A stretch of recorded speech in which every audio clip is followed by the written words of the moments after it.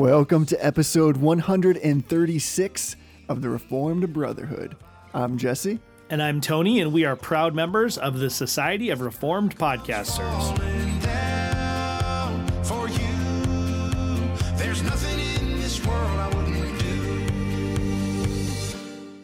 Hey, brother. Hey, brother. How are you? I'm doing great. This is a little weird, but happy Mother's Day. Happy Mother's Day to you as well. Yeah, is it cool to say Happy Mother's Day to another man who also doesn't have children?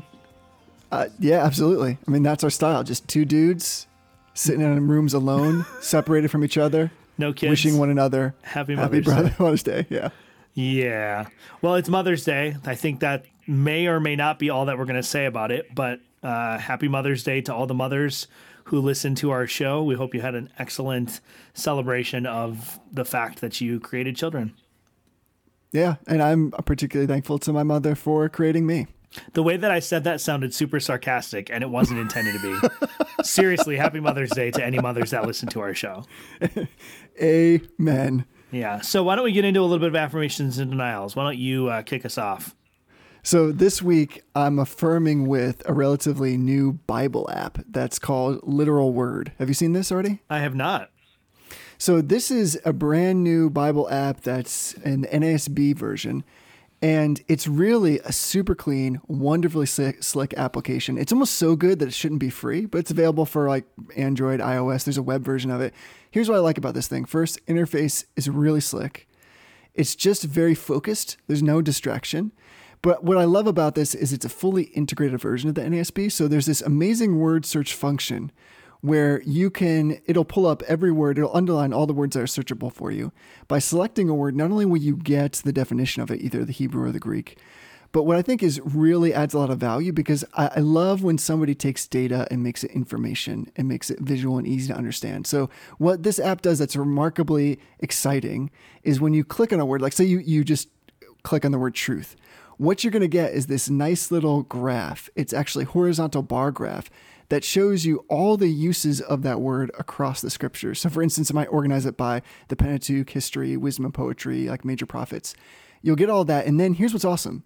You'll get all the instances across those particular genres. And then you can drill down. So you can click on that and say there's like 29 uses of the word truth in the Gospels and Acts.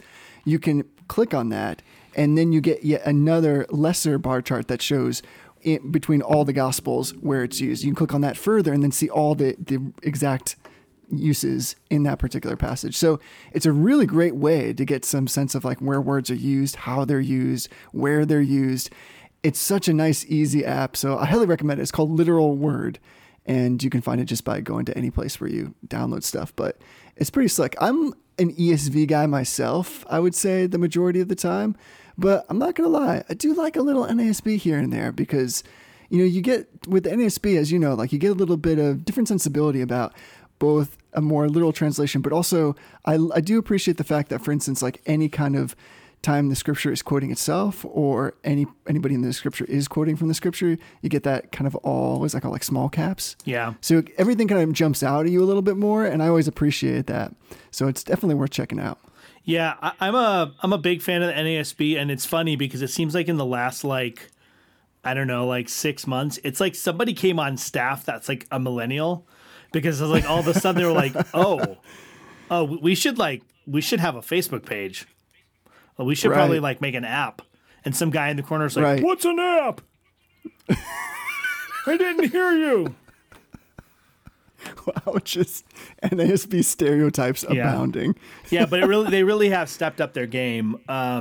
This goes back to like the Preacher's Bible that John MacArthur was putting out, which I know we made a little bit of fun of. But the NASB, I know for a fact that there are some people who are involved in the NASB that are really kind of trying to revitalize and rejuvenate it a little bit, because it's a translation that's really valuable, because it is It is more literal even than the ESV, which makes it a little bit difficult to read, but it can be really valuable for people who are wanting to study the word more exegetically, but haven't been able to, for whatever reason, to do language studies. So you can get a lot closer to sort of studying the language in its original form if you use something like the NASB. But of course, you sacrifice readability for that. So every translation has its purpose, but it's nice to see that they're getting a little bit of new life and that their marketing is kind of kicking it up a little bit, because I'm finding that a lot of people that I talk to actually don't even know what the NASB is. They just haven't ever heard of the translation. Yeah, it's coming through a bit of a resurgence, isn't it? In terms of like more printed volumes. And I think that this app is in the right direction, because this is a great way to kind of get an introduction to proper word study through just a really easy interface. So people should go check it out. It's definitely worth it. When I saw it, I was like, oh, surely this must cost money, because I was like, this is really nice. And then I was like, oh, wait, what an age we live in. Yeah. That this is just available to us. Yeah, it's fantastic. So what are you affirming this week? I'm affirming a new book that was published by Reformation Heritage Books. It's part of their translation work. So Reformation Heritage Books publishes a bunch of really great composition books that they've written, that various authors have written, but they're also very active in partnership with the Dutch Reformation Society, or Dutch Translation Society.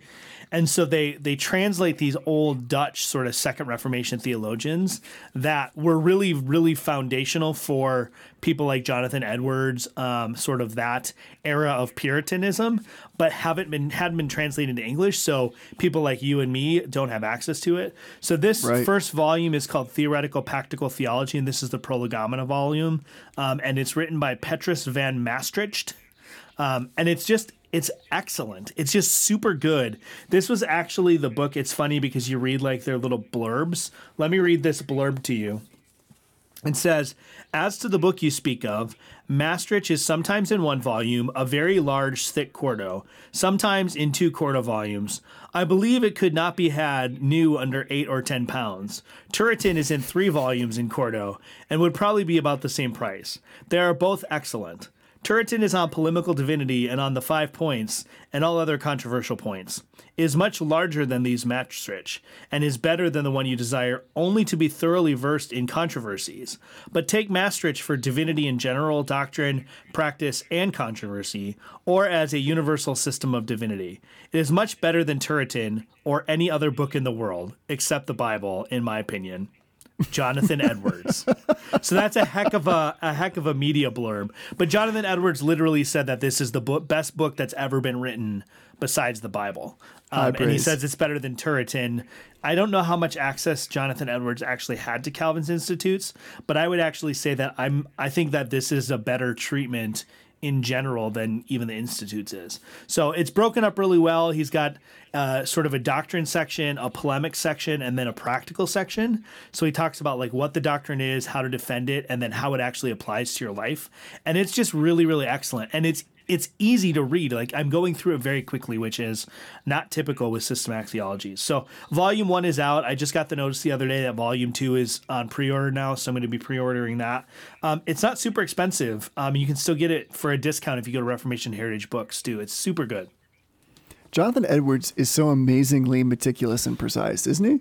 Yeah, he even I'm sure this was like a response to a letter that a guy wrote and was like, what's the best book for me to buy? Which is like a totally typical theology question that we get all the time. But I love that he's like, you could get it for like 8 or 10 pounds. Turretin you could probably get for about the same price. Like I just love the like mundane nature of his comment. It's just perfect. Exactly. It's so matter of fact. Like it's also precise in him describing the theology that's underpinning in those books. But I love as well that he's like, let me just quote a price for you real quick so you can have an expectation of what's going to cost you. Yep, exactly. Yeah. I have no idea what 8 to 10 pounds would be like in his day in terms of like modern day value. Man, that's a good question. I have no idea. It strikes me as a little bit expensive, actually. It wouldn't surprise. I mean, books were expensive. They were more expensive proportionally than they are today. Right. Yeah. So good on him. I love that. I love that that's like just normal, chill correspondence. Yeah. Between those dudes. Like we just don't write that way. What would like the equivalent text be right now? Like it's probably like $11.99 on Kindle. Yeah. Something. It's awesome. It'd be like if I said like, well, you could buy, You could buy Horton's Christian Theology, or you could buy Michael Bird's Evangelical Theology. They're about the same size, cost about the same amount of money. Yeah. Michael Horton is way better. It's pretty solid. Though. It's pretty solid. It is. Yeah. It's the best book next to the Bible. Yeah. Well, it's funny too, because in some of these letters, when they're talking about these, like you hear it, he's talking about like the size of the book. Because you have to think like when these guys are traveling to like do pulpit supply, or to like, they have to bring these books with them everywhere. So like the size of the book is a real consideration for them. I think Jonathan Edwards would love the Kindle. I'm just going to throw that out there. Oh yeah, for sure. I think he'd be down with that. Yeah. Hard. Yeah. Let's do some denials. What do you got? So I want to deny against expensive cell phone plans. This is something I just don't understand these days, speaking of expense and cost. I have a relatively cheap cell phone plan, and yet I'm still finding yet cheaper plans. I just don't understand why anybody would spend a lot of money on their cell phone. I mean, I could be wrong, but I'm just denying against, maybe it's a better way to say this, is like the overcharging, or so it seems, of cell phone coverage. That's just my opinion. Yeah, I think one of the things that's hard is we don't, like, data seems so like ethereal and ubiquitous. It's hard to understand, like, how can they charge me more for a more amount of data? Like, it doesn't seem like it would cost them anything to give me more data. And in a certain sense, like, there isn't like a physical cost, like a real cost for them to give you 5 gigabytes versus 6 gigabytes, but they somehow are able to monetize and understand like price per megabyte in relation to like server maintenance and electricity and all this stuff. But I think it always feels like you're getting ripped off with your data fees because you can't like understand how is it possible that 6 megabytes actually costs them more than 5 megabytes. And I think that's the feeling. It's that sense that I'm actually getting ripped off. Not that like this is good value or even that I enjoy paying for this, but it's just kind of like, man, why is this so expensive? So yeah, I'm on this kick right now where I'm trying to find like the absolute lowest price cell phone plan that also, of course, suits my needs and has like coverage. But that's what I'm also discovering is that I just don't use as much data as I think I use. Yeah. So I don't know if that's a normal experience or not, because nowadays, you know, having access to like Wi-Fi, for instance, is also pretty ubiquitous. So I'm just like trying to stick it to the man at this point. Like now I'm just on a mission to get like a really cheap cell phone plan that, of course, again, is practical and actually it works. But I think I'm just impressed with like how if you go a little bit off the beaten path that you can, because here we go. Now we're into it. Here's the other thing that I've discovered is that when you look at like kind of the, so to speak, like off-branded cell phone plans, they're all, or a lot of them, they're using the same towers and service anyway. So like they're using, like these off-brand guys are like using AT&T or Sprint or T-Mobile or whatever, but you're just not paying those prices from those providers, but the coverage is the same. So it's kind of sneaky, but I'm down with those guys that are like, listen, like I almost feel like it's like you have to go to like the proverbial like secret door or like cell phone speakeasy. You know what I mean? And like you have to just find these places. You knock on the door and they're like, "What's the password?" And you're like, "Clam chowder." And they're like, Manhattan or New England, and you're like Manhattan, and they let you in and get the pricing, and they're like, yeah, this is the same pricing as, or this is the same service as everybody else, but we can just give you a better price. So what it is, the difference is, and this for the places that you frequent, it doesn't make a difference, but the difference is, so I have an AT&T plan, and AT&T has contracts with Sprint, Verizon, etc., where I can piggyback on their towers in certain senses when I'm in areas that AT&T doesn't have coverage. Well, if you go on like, you're on Cricket Wireless, I think, right? Or you were. If you're on Cricket Wireless, well, you're contracted. They contract with AT&T to use AT&T's towers. But if you go somewhere where AT&T is contracted to use Sprint's towers, you're not going to get reception there because you're not on an AT&T tower, and Cricket is not contracted to use Sprint. So in certain parts of the country, it actually makes a big difference. So here's the crazy thing, though. You ready for this? Yes. Cricket is owned by AT&T. Yeah, I know. So you actually get all that stuff anyway. Do you? Okay, so Cricket's the outlier then.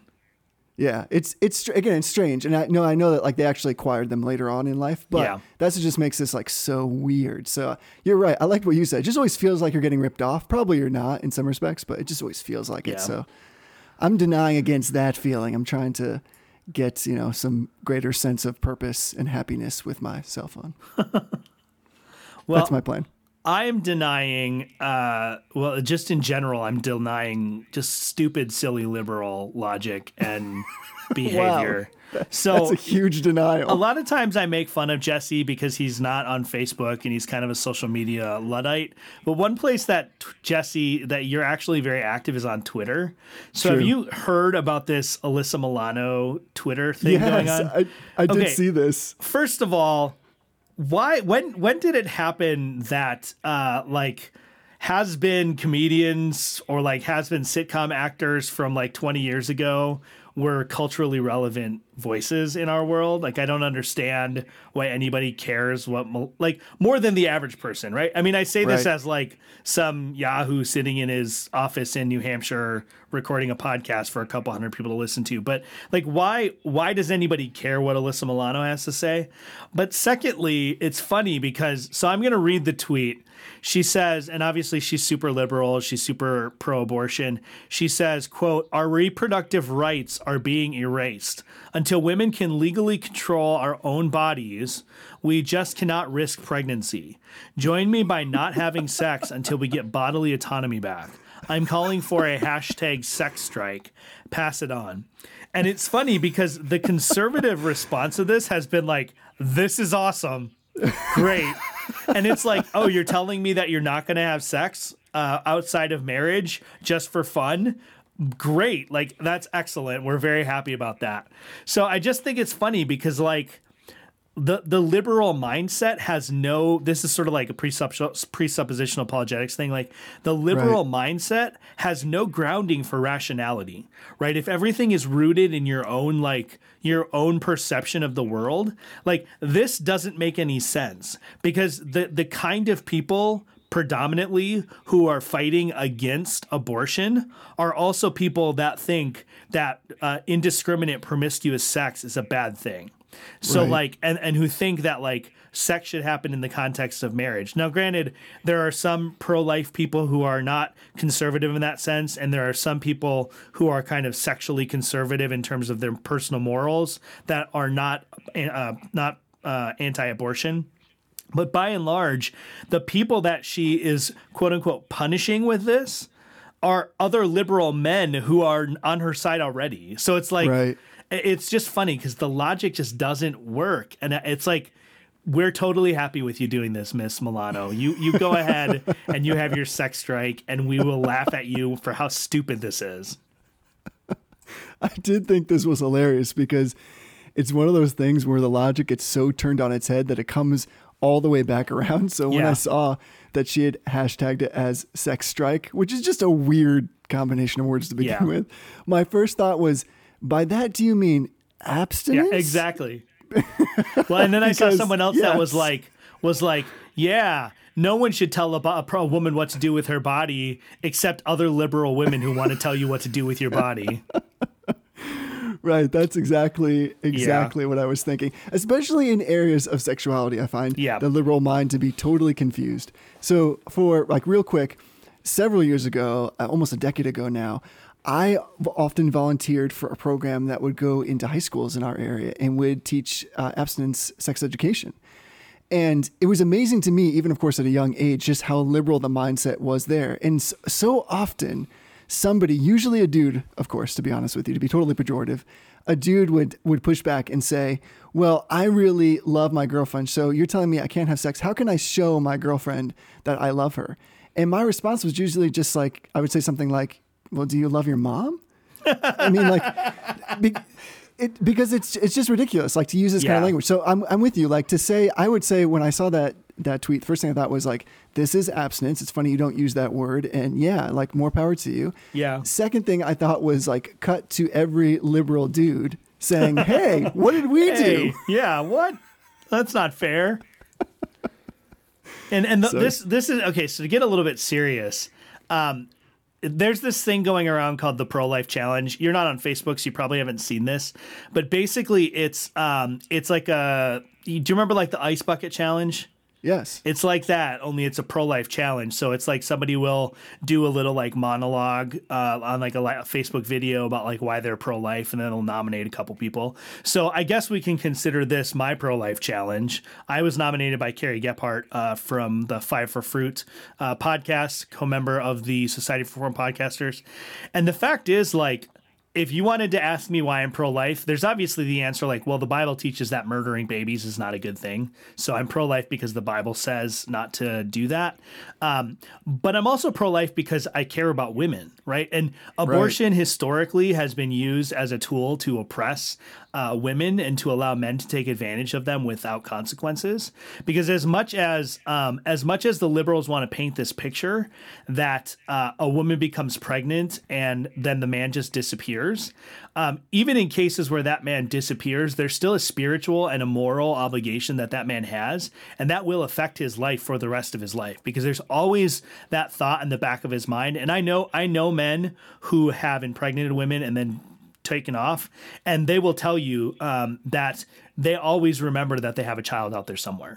And there's always this thought in the back of their head, and I think that this is the image of God, that they're not caring for their son or daughter the way they're supposed to. And there's also this fear that kid could show up at any time, and all of a sudden there's this responsibility in my face that I have. And so abortion has been used by men predominantly to suppress and oppress women in order to be able to have sex with them and then get out of the consequences. And the fact of the matter is that a woman will always face the consequences of abortion for the rest of her life. She will always remember that there's a child that's not with her. And so if you ask me why I'm pro-life, it's because I'm pro-woman. And that's the thing that the liberal logic just misses. So I'm not going to nominate anybody for the pro-life challenge right now, but it's kind of going around. It's actually kind of a cool phenomenon that's happening. Interesting. I had no idea. Yeah, it's cool. There's lots of really great videos out there. And it's cool because everybody kind of has their own little take on it. But all of the ones that I've seen are really rooted in biblical thought and biblical language. And the scripture is radically clear that a man and a woman in the context of marriage should be having children. But if you have children outside of the context of marriage, the option is not to get rid of that child. And so in our context, that takes the form of abortion. But in the early church, it was predominantly in the form of exposure, which was just sort of a form of post-birth abortion, which kind of disgustingly sounds like it's coming back around. And the church in the first century was the single largest voice against that. They were known, unfortunately, as cannibals because people thought they were taking the babies and eating them because of the language around the Lord's Supper. But what happened is in Roman cities, people would put their babies out for exposure and then the baby would be gone. And what it was is the Christians were going around at night picking up these babies before they died, taking them home and raising them. So the Bible is really clear. Church history is really clear. It is never acceptable to take the life of an innocent person, innocent horizontally, not innocent vertically. And preborn babies are certainly no different than that.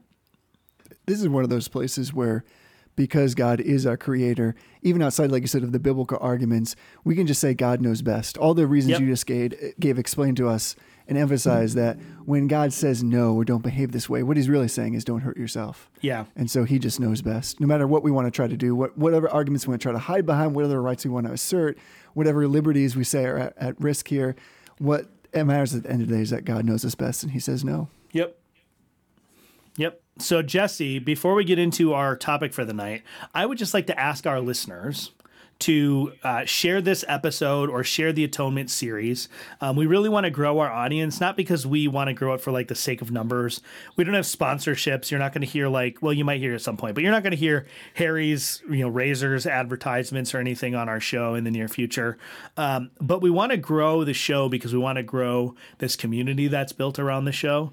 We want to hear a diverse set of Christian voices. We want to have people call us and ask us questions. We want people who aren't Reformed to call us and provoke us to answer their questions. So we really want to have people share our show far and wide. Maybe someone should share this show with Alyssa Milano, right? Or maybe somebody wants to try to find another person we've referenced. Well, we had that really long interaction with Derek Webb when we had the show about apostasy that I actually think was a positive experience for almost everybody involved, even the people who were pressing against us on Twitter. So we really want the word to go out because ultimately this show is about the proclamation of the gospel, and there's never a wrong venue to do that.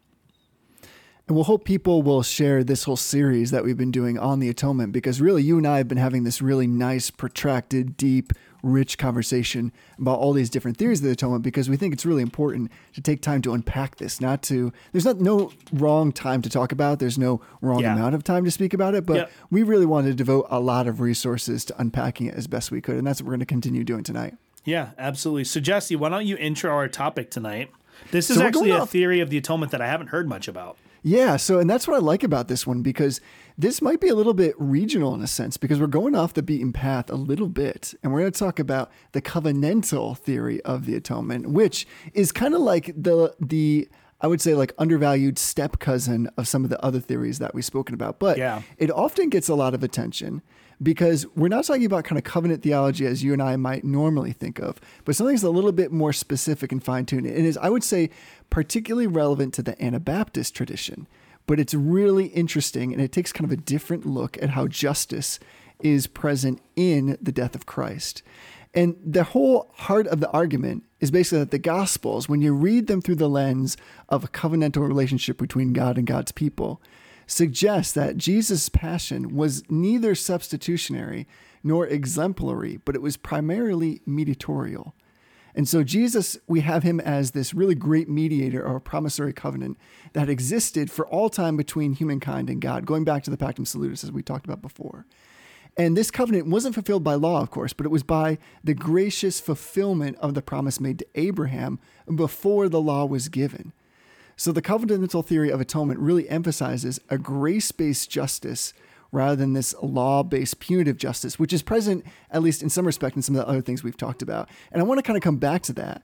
But before we do, I think like the important thing about this particular theory of the atonement is to understand that basically it's emphasizing that the atonement is not explained by satisfaction of divine wrath. It's not explained by the power of divine example or by the Christus Victor motif, all those things we've talked about.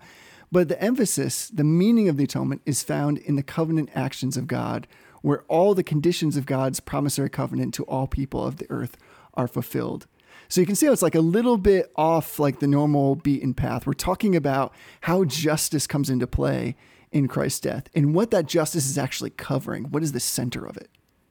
Yeah, and I mean, I will acknowledge like this is not a theory that I have studied or read anything about, and it's not a theory that you're going to read about in, like a systematic theology book is going to like cover all the main theories, right? They go through, there's usually 6 or 7 main theories that they cover.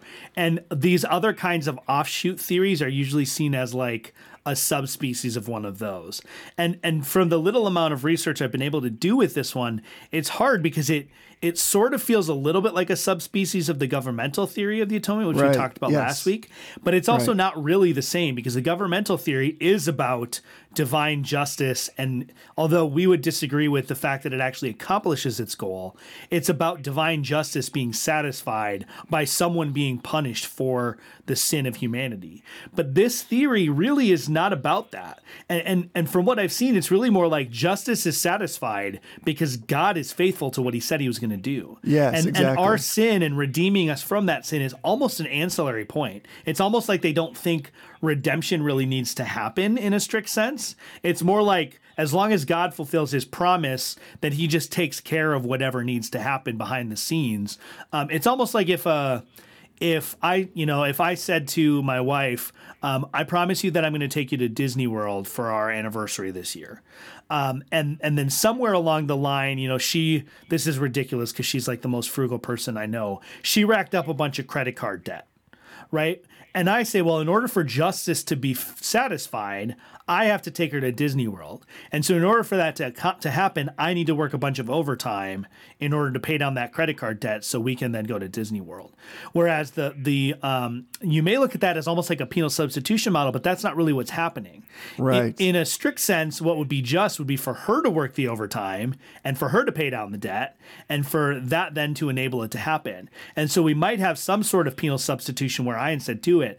But instead, I'm just taking care of the problem without any sort of subjective or objective experience that she has. I'm just taking care of it so then I can fulfill my promise, which then satisfies the demands of justice.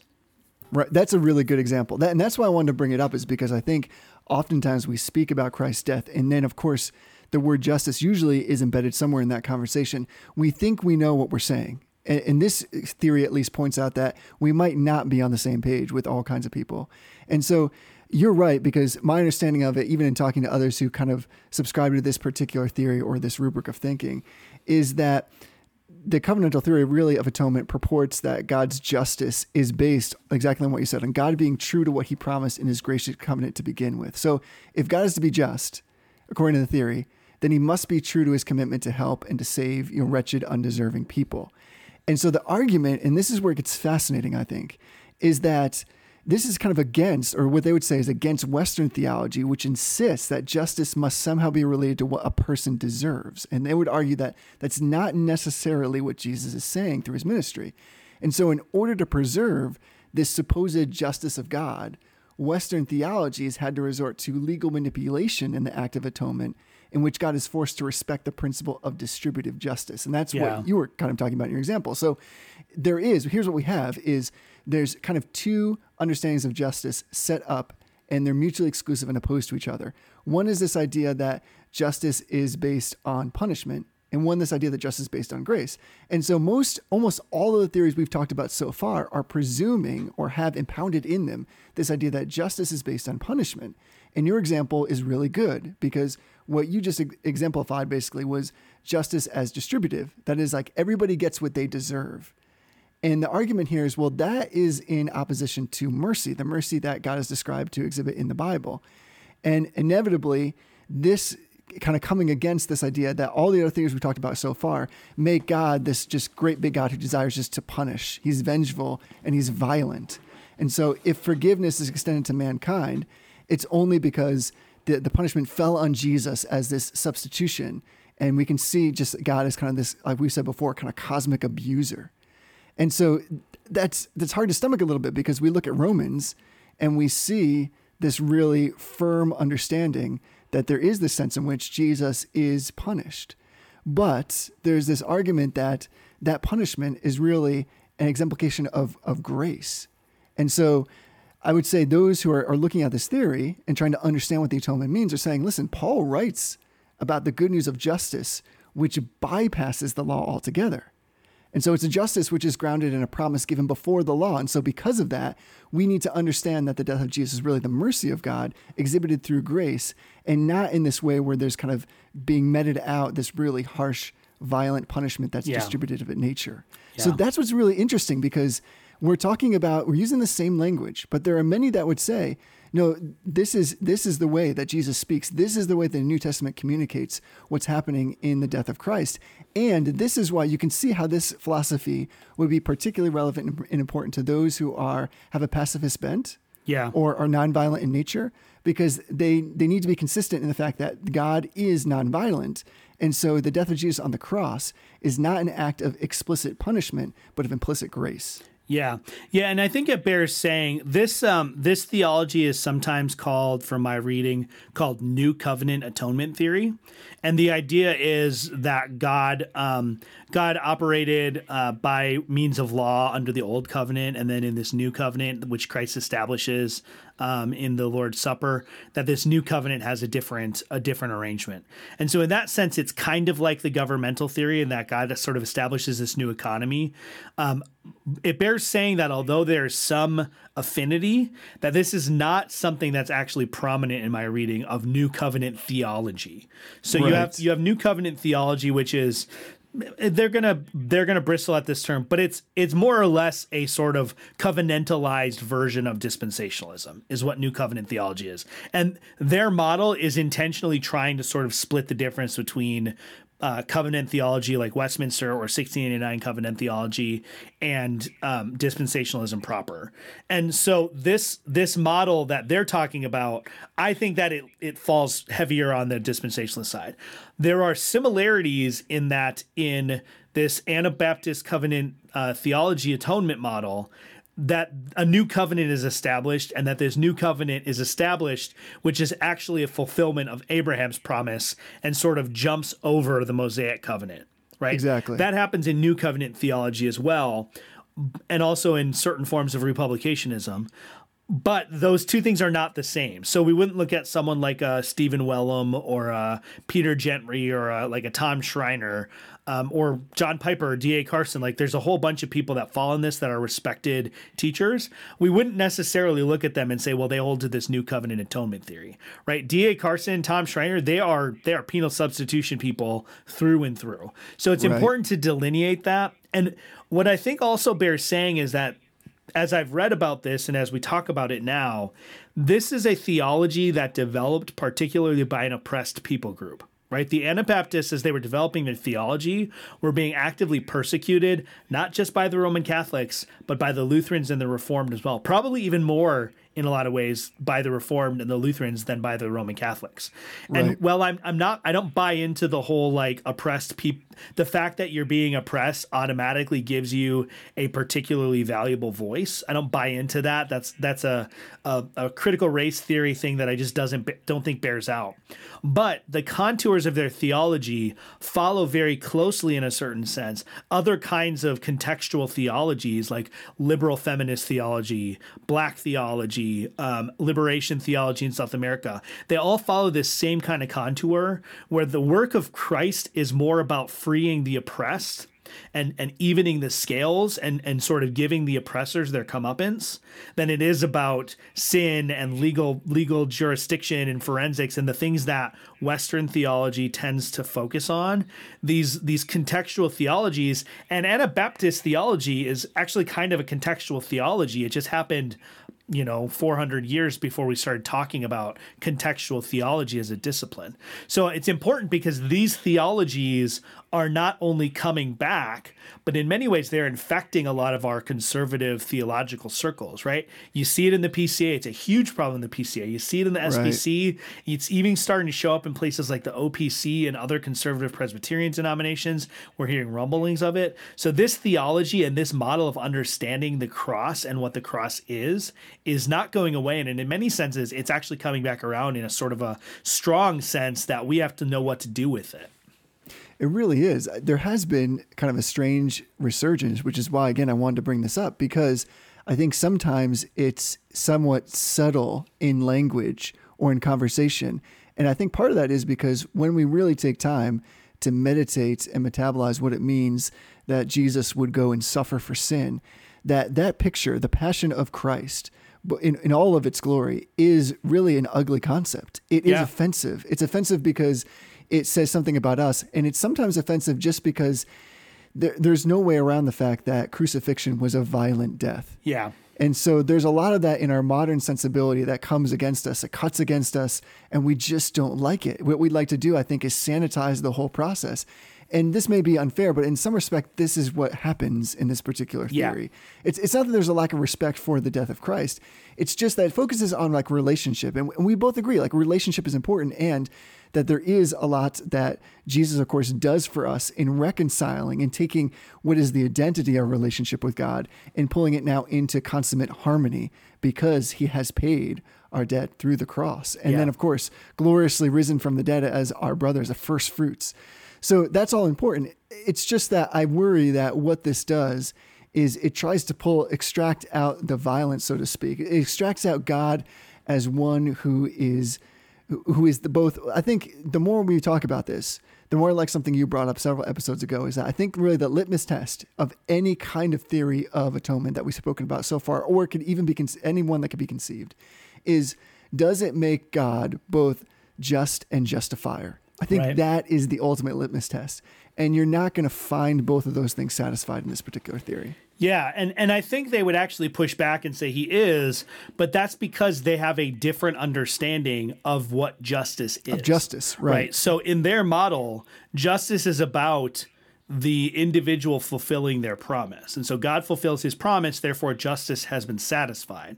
And so as long as one party is fulfilling their covenant promises, and in this sense, they would say, and it's weird hearing this kind of stuff from Anabaptists, but in one sense they would say, well, the Abrahamic promise is unconditional. And so the only party that has conditions to fulfill is God. So as long as he fulfills his covenant, his conditions, then justice has been served.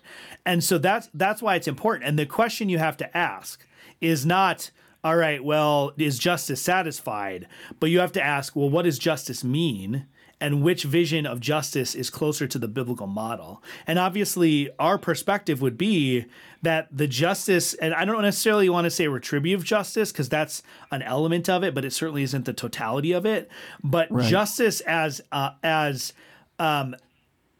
satisfaction of divine wrath for violation and transgression of divine law being necessary, that's our understanding of justice. And I would argue the Bible's understanding of justice, right? The soul that sins shall die, right?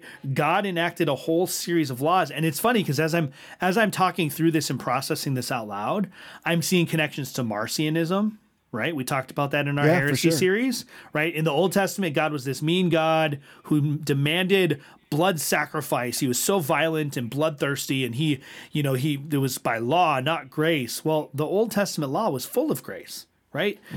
So I'm seeing shadows of Marcion, and the Anabaptists, just to be transparent, they tend to emphasize the Gospels more than they emphasize Paul, and they almost exclude the Old Testament, other than maybe perhaps backdrop for the New Testament. I've actually known Anabaptists who don't even carry around a full Bible. All that they carry around on a regular basis, even when they go to church, is a New Testament. I'm seeing shadows of prosperity gospel, right? Suddenly the atonement is no longer about satisfaction of divine wrath and redemption from sin. It's about equaling the playing fields here on earth. It's about people having the resources they need. It's about the oppressed no longer being oppressed. Well, Joel Osteen just takes that a step further and takes it to the poor no longer being poor. Well, that's kind of the same species of error if you really boil it down. So these kinds of errors, we've said this before, like heresy, and I'm not saying this is a heresy necessarily, but heresy, doctrinal error, it begets doctrinal error, because if you get one part of your system wrong, it's going to spill over into other parts of your system. And then all of a sudden you're throwing out parts of the Bible. You're talking about how salvation is about temporal things rather than eternal things. But it's really an interesting system to kind of look at. And the mediatorial component of this particular theory, I think, is valid in many ways. I'm not trying to throw that completely out. So when Paul and the New Testament writers, when they lay out their explanation for Jesus' death and resurrection for this new church in the first century, they're using covenantal language that would have been really familiar to the Jewish listeners. And I think there is something to be said for the key to understanding these Christ events, all these writers are saying, was that the covenant between God and all people, and then, of course, Jesus' role as the covenant mediator. What's a little bit odd is how I think there can sometimes be a confusion about where the scripture speaks about Jesus being a mediator and what he was mediating and why it was important that he was playing that role. So, like, for instance, we find this just amazing language throughout Hebrews speaking about what Jesus accomplished. And if you look at Hebrews 9:15, and this is sometimes used as a verse to really support this particular theory, it reads, "Therefore he," that is Jesus, "is the mediator of a new covenant, so that those who are called may receive the promised eternal inheritance, since a death has occurred that redeems them from the transgressions committed under the first covenant." Yeah. So there's that kind of leap over like you were speaking about before. And there we have, of course, the Bible explicitly referring to Christ as mediator. But what I think this miss is when we just kind of leverage this as an argument for, well, see, here's what justice means. It's just Jesus as mediator, repairing relationship, fulfilling the promise. That's all that was accomplished there. We missed the last part of that verse, that there were transgressions committed. So there was a literal law breaking that took place. And it wasn't just enough for Jesus to come and say, well, I made a promise to raise up a deliverer. But what are we being delivered from? What was the pain and the penalty of the transgression that necessitated a mediator? Because otherwise it's just one thing to say, well, God reconciled us, but from what and to what? That's really the question that has to be addressed. And I think that sometimes, like you said, there are shades of this in all kinds of current evangelistic language, especially when we tend to focus on salvation, either I would say like formally in ordo salutis or just informally as really saying, well, Christianity is relationship with God, not religion, relationship. Right. And I say that kind of a little bit sarcastically because yes, that is true, but that is much more the tail rather than the dog. Yeah. Yeah. So just because I think we should read the Bible here, I'm going to read, we've talked about segue. this just in the justifier formula that we've been using, and our sort of hermeneutic grid that we've been using is that when we talk about God being the just and the justifier, that our theory of the atonement fills the gap in that phrase "and the," right? It's what reconciles God being just, that is, upholding the righteous requirements of his own law, which is according to his own nature, and being the justifier, meaning that he's somehow redeeming us out of what that righteous requirement demands. So I'm going to start reading in Romans 3:21. It says, "But now the righteousness of God has been manifested apart from the law, although the law and the prophets bear witness to it.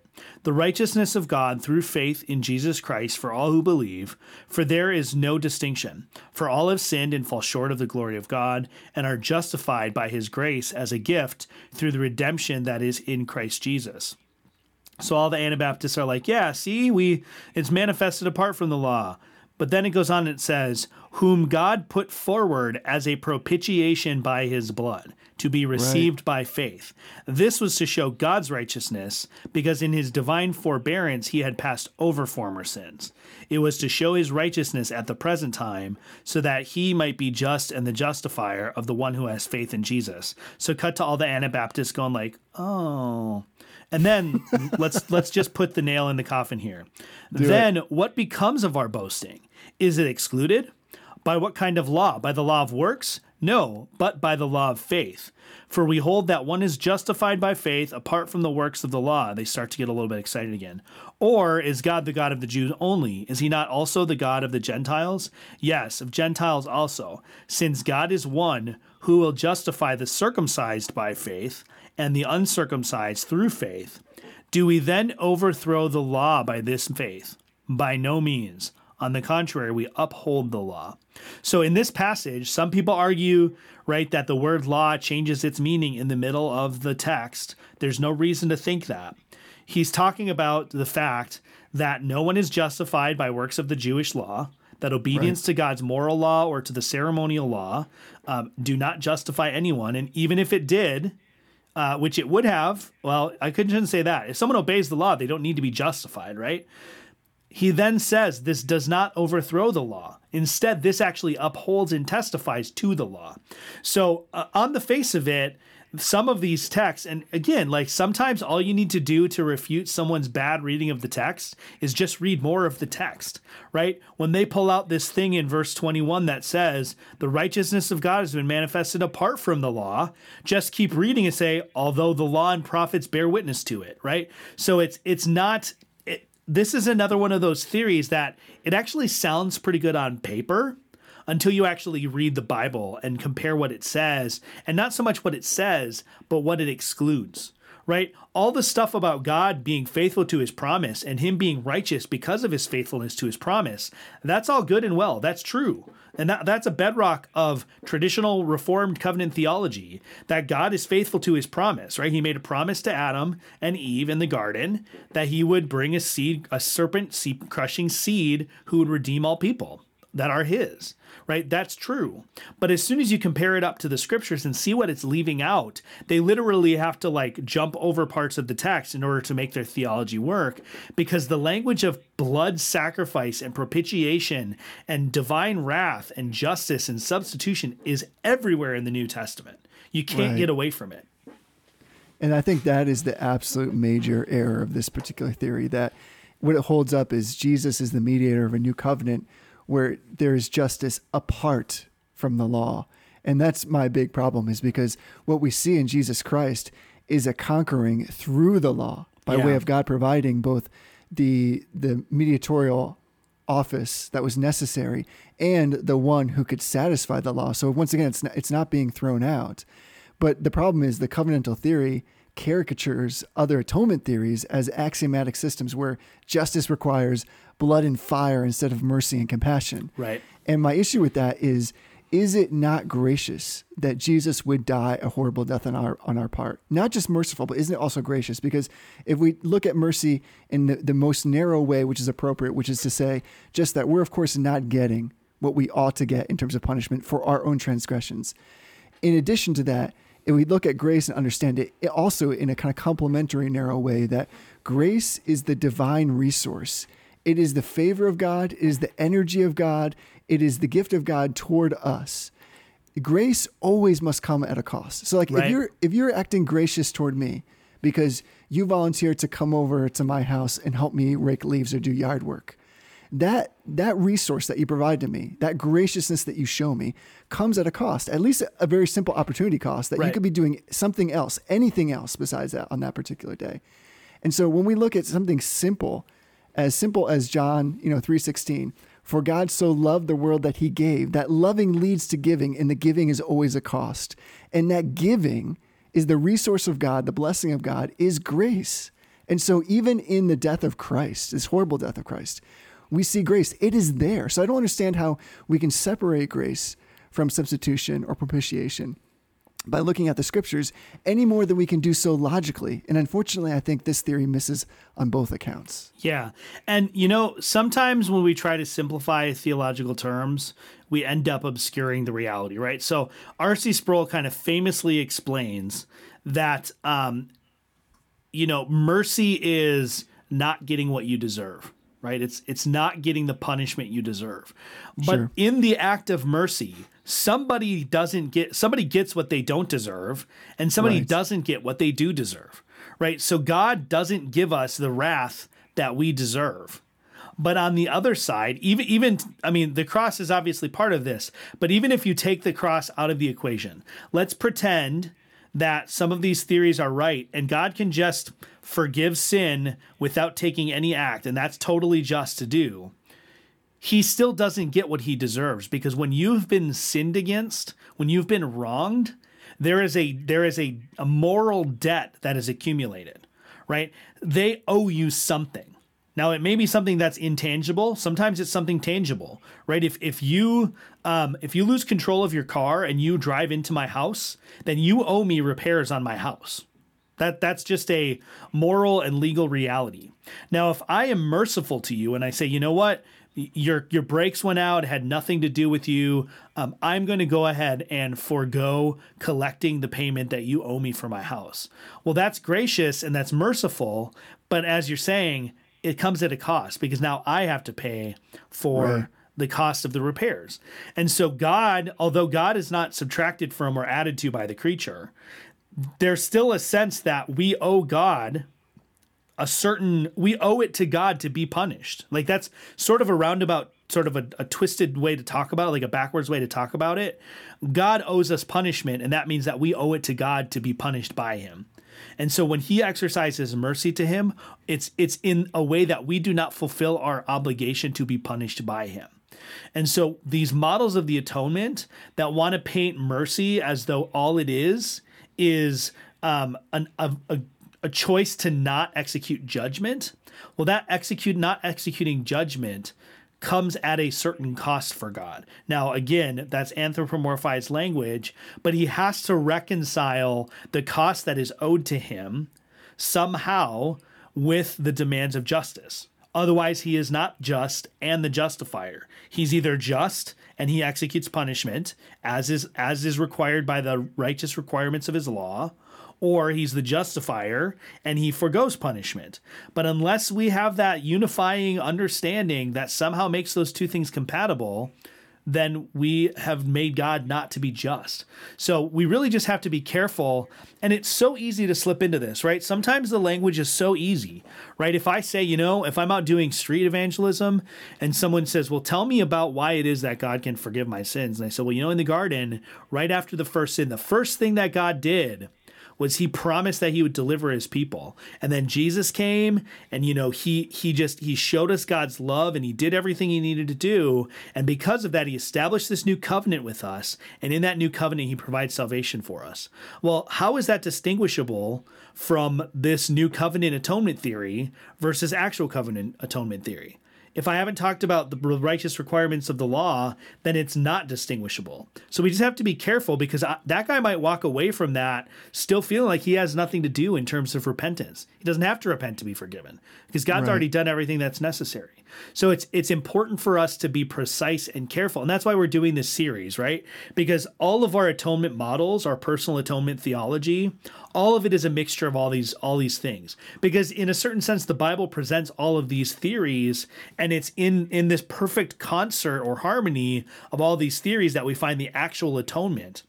There is no one atonement, right? There's got to be a unifying theme through all these atonements, and the penal substitution element is what makes all of these other theories that have kernels of truth, makes it so they're reconcilable. But it's important for us to know these theologies so we don't end up sliding off the rails in a direction we don't want to, and we don't realize it until we've already built a bunch of other theological commitments. And that's how people end up abandoning their theological positions, is they don't understand the theological commitments that they're going to be forced to make. And then once they've made those, it's really hard to pull those back. And sometimes it's easier to abandon the theology that you've already abandoned, and now you're just claiming that you've abandoned it. And that's really been our whole purpose in doing this nice long extended series, because the idea was to kind of find what is that keystone, like you said, that really unites all these theories. But at the same time, it's kind of an exercise in making sure that we don't have a tin ear toward theology, that as we discuss these things, we are really able to critically evaluate them, to critique them in a way that's profitable and that also is peaceful, so that we can have discussion, but be able to figure out and point out, well, here's the places where this falls short, and here are where there's some wonderful jewels that we can appreciate and really help us to round out. And to, again, just kind of, I would say, gather more appreciation for what Christ has done on the cross. So it doesn't just become kind of part and parcel of some kind of rote theology that we graduate on from as mature Christians, but that every day, as Luther would always say, that we are preaching the gospel to ourselves. And part of that is, I think, being forced into trying to understand and articulate, what does the atonement mean? This for me is a bit like, I do appreciate that several artists have taken, kind of classic, let's say, hymns, or this often happens at Christmas, of course, kind of classic Christmas hymns. And what they do is they take the same lyrics, but they set them to a different melody. And what that often does for me is, all those times I would sing those songs on autopilot, because the melody gets changed, it forces me to re-engage with the lyrics again. And this is kind of a process of re-engaging again with the atonement. Everything that we thought we knew, we understood, or could really speak clearly about, this is, I think, being challenged by helping us to understand and to take like put a keen eye on what is being said here, and how, again, we can really talk about this as brothers and sisters, and then hopefully explain it to people that are not yet believers, because this can be kind of a daunting thing to explain, but really we should be trying to pare down our language, get specific and simple, so that we can really promulgate the gospel in every place that we find ourselves. Yeah, well, I think that's probably a good place to wrap up. Jesse, I feel like we need some spiritual conferencing theme music. We do, for like a transition, like some kind of like sweet, some sweet jam some to chimes move us or into something. spiritual. Oh, I was thinking like some kind of like musical interlude, but I don't know. Maybe like we should get some dude to play the xylophone or something. Oh, I thought you were talking about like the doorbell, like who's at the door? Ding spiritual dong. conferencing. No, I don't know. I don't know. You want to kick us off this week? So I mentioned this Van Maastricht book that I'm reading, and there's some good theology, some good systematic theology out there that's devotional in tone. But this, as I mentioned, is so eminently practical that it's really just been kind of rocking my face, because I think sometimes we can get in this mode where theology becomes this sort of erudite intellectual pursuit. And Maastricht actually defines theology as the art. Well, he doesn't say the art. It's an art, a science, and a practical discipline. I mean, he's really rooted in Aristotle here, but he defines it as living for God through Christ. That's what theology is. And so I just want to read a little bit. This just floored me. And this is on page 108 and 109 of volume 1. It's kind of long, but I think it's worth it.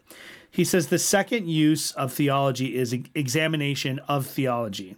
He says, therefore, the second use is that we should seriously examine here both our theology and our theologians. We should examine our theology indeed, or our religion, as to whether it is, first, the doctrine that originates from and is revealed by God; second, makes for Christian practice; Third, directs our life in no other way than toward God, that is, to accomplishment of the glory of God in our eternal salvation. And fourth, whether it lays the foundation of our whole life in Christ alone. These are the principal marks of genuine theology, together with those that we enumerated above. Of theologians, but let us also examine theologians and Christians, and let every person examine himself to determine whether he is first taught not by men only or by books, but rather by God. Second, taught not for disputing or discoursing, but for living. Third, for living not for himself, the world, or anything else, but for God. Fourth, and that through Christ, that is, by the power of Christ alone. These are the chief evidences, springing from our definition of theology, of an authentic theologian or Christian. For the nature of a matter and its innate character are not more perfectly perceived from any other source than from its careful definition. And so what he's saying there at the end is that the purpose of theology is going to be defined by how you define theology itself. So if you define theology as the science of knowing, the science of analyzing revealed theology or revealed natural revelation or special revelation, that's going to shape how you understand theology to function and what you shape its purpose for. But what Maastricht does, and this is something that like I said, I've just been prayerfully considering this, he defines theology as living for God through Christ. And so as he goes through his pursuit of systematic theology, he's got an eye towards how does this actually enable me to live for God through Christ. And I guess it's been convicting for me because I don't always do that, right? I don't always think in those categories. And I want to challenge our listeners that we start to think in those categories, right? It's great. It's good and well to have academic discussions about theology. But if those academic discussions don't actually translate to a more righteous way of life, a more full dependence on the Holy Spirit, a truer trust and faith in Jesus Christ and his atoning work, then what good is it? Right? Why not study something that makes you more money if your theology is not going to accomplish the goal of enabling you to live for God in Christ? Then spend your time on something else more temporally productive. Right on. That's all I got. That's it. That was like a whole sermon right there. Sorry. That was beautiful. No, that was beautiful. What do you got? I was about to give you an amen from the back pew on that. I think recently God has really been leading me to consider sin or some sins a little bit differently. And I'm just going to be honest that this is an idea that I haven't really entirely fleshed out. So you can just call me on, straight up heresy if this is what's happening here. And I take this from the context of Samuel's address really to Israel when he's wrapping up his ministry and Saul's becoming king. And what was really impressed upon me in that particular discourse is Samuel's very honest with the people. And he basically says, this is my paraphrase translation, like the Jesse translation, is, listen, you guys said you wanted a king. That made God very upset with you because he is the king. And the people in the course of hearing this are like, dang, you are right. We really jacked that up. We're afraid of the Lord. Like we judgment should be upon us for that. And what Samuel says on behalf of God or through God is basically yes and. He doesn't say like, okay, it's all right. Go ahead. No worries. He says, yes, you did offend the Lord. Yes, you transgressed, and he still loves you and he's going to take care of you. So be careful to follow closely after him. And so where this got me thinking about sin is that I think sometimes in my own life and perhaps just in the general evangelical culture, we even Calvinists, we kind of say, well, we understand that we are responsible for our sins. We also understand God's superintending will. But God allows some sins. Perhaps like in this situation, he allowed the people of Israel to seek after a king. And I'm wondering if not what God sometimes does is he actually superintends sins into our life of a lesser nature so that we might follow more closely after him and that he would save us from larger sins, so to speak. Yeah. And I wonder if what we have here is God superintending this sin on behalf of the people, seeking after a king so that they can see, because none of the kingships go well, honestly, basically after the second one. So we haven't, even the first one wasn't that great in some respects. And so what we have here is this really amazing juxtaposition that without having the king, without that superintending sin in the lives of the Israelites, that there would be a lesser understanding of God as their true king. And I wonder if he does not do that in our own lives with things like pride and other stuff, where he superintends those sins so as to save us from greater sins. And so I'm really trying to process that, but I am sensing that that is what often God has done to me, and it's actually a very gracious thing. Yeah. Yeah, I can't find it right off the top of my head, but the Westminster Confession basically says the same thing. So you're definitely not a heretic. But yeah, I mean, one of the reasons, it talks about the various reasons why God may allow his saints to persist in sin or to fall to sin. And one of them is basically to further their dependence on him.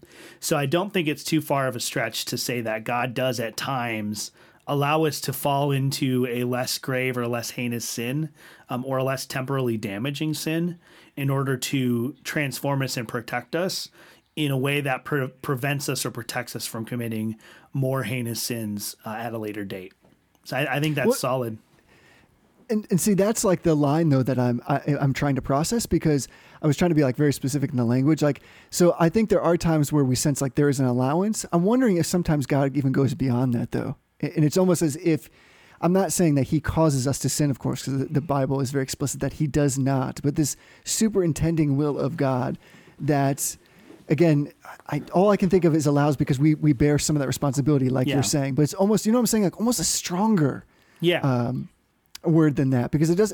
I think so many times we just think, well, we're passive, like, oh, it's too bad, like I fell into this sin again. Maybe God wants to teach me something, and as if that's like a crutch to feel better about the fact that we're in some kind of sin that, you know, boggles us down or it shackles us. But that God is actually using that actively, not passively, but actively to work on us. Yeah. And the Reformed tradition has used the language of permission, or sort of used the sense that God, this is a sort of contradiction of terms, but God acts passively in certain things. Yes, and so exactly. God, when we say God allows, it's not like it happens apart from his jurisdiction or apart from his decree or apart from his providence. And so God doesn't cause us to sin in that he doesn't immediately act upon our will to compel us to sin, but he has ordained and decreed all whatsoever comes to pass. And it goes to reason that since God is a God of order, that whatever he's decreed serves to further his ultimate aim, his ultimate goal, which we know for God's people is for their sanctification in holiness and for their setting apart, being set apart and eventually presented blameless before Christ, before the Lord. So in a paradoxical sense, our sin is subservient to our own sanctification.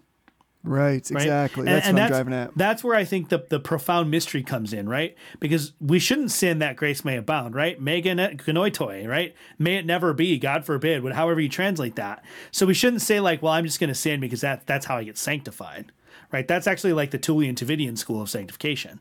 But like that doesn't change the fact that if I wake up and I am having a super spiritual day, and out of all the best motives, I spend time in the Word and I spend time praying, like that's subservient to my sanctification. But this is the beauty and the mystery of serving a sovereign God, is that if I get up in the morning and I'm having a terrible morning and I'm super mad, and so I swear at the dog and I go smash a bunch of dishes and I call my boss and I cuss him out at 3 a.m, and then I refuse to read my Bible, if I'm of the elect, then those things also are subservient to my sanctification. Exactly. And it may be that the next day I realize how terrible that was, and that serves to teach me a valuable lesson about holding my tongue and bridling my anger and the importance of restraint and caution. Like there are things that we learn, but it's not as though God, and we have to say, God is not active in my my good works in the same sense that he's active in my wicked works, but he's not inactive in either. Does that make sense? Right. Yes, exactly. That's exactly what I'm driving at. It's that I almost think that sometimes that passage gets kind of, again, spoken of as if God is like passive in the lowercase p sense, in that, isn't it unfortunate that God allowed or would be willing to allow, like, isn't God so nice that he still said, yeah, you can have a king, even though you really offended me. Right. But I'm reading that now and saying, well, here's God like actively ordaining this so that they might be freed from a more serious type of sin, and that we, for the Israel's posterity, might be able to see this and also be changed by it and move forward with our own sanctification. Yeah. So I'm totally down. It's just a powerful thing. I think that maybe that mystery was like really impacted me as I kind of turned that around in my mind. So that's really where my conferencing is coming from this week. Yeah. And of course, the supreme example of that is the centurion at the cross. Yes. Right? This man may not have been the one that actually nailed the Lord to the cross, but he certainly was a participant in the murder of Jesus Christ. And then at the very moment of that murder being consummated, he turns to faith. And so his supreme act of wickedness was directly subservient to his salvation and sanctification. Right. So that's a microcosm of what happens in our life every day. And just like we have to say that the crucifixion happened according to God's definite preordained plan, the salvation of that centurion did too. And it wouldn't have happened the same way had God ordained him not to be involved in the crucifixion. It was the way and the manner in which he watched Jesus die that convinced him of his need for salvation and the identity of Christ. So I think you're spot on. I think you're absolutely right. Right. I think that's the only way we can look at those kind of passages, including the one I was talking about, and say and understand logically why, for instance, Samuel says, yes, and. Yes, Yeah. and yes, you sinned. Yes, God ordained this. Yes, he loves you. Yeah. So I'm with you like that. What amazing hope, what amazing kindness. Again, talking about our conversation, what amazing grace that comes at the cost of God, so to speak. Like it's just the gospel just never gets old. It's the only thing that's big enough that no matter how old we get, it just continues to fill me with wonder. So I love this like time of ending with spiritual conferencing because I always get like pumped up. Again, I don't know. Like I want to go like do push-ups or go for a run or something. I would like you to make a video of you doing push-ups and post it on the website. Can you do that? They would be ugly. Yeah. I admire the people that like can go down and do a push-up and they look pretty. I look like a wet noodle. Like even on my first one trying to do it well. You've seen me do push-ups. I have seen you do push-ups and it isn't pretty. Yeah, it's not pretty. No. Well, Jesse, I think that's a good note to end on. Until next time, honor everyone. Love the brotherhood. What if I'm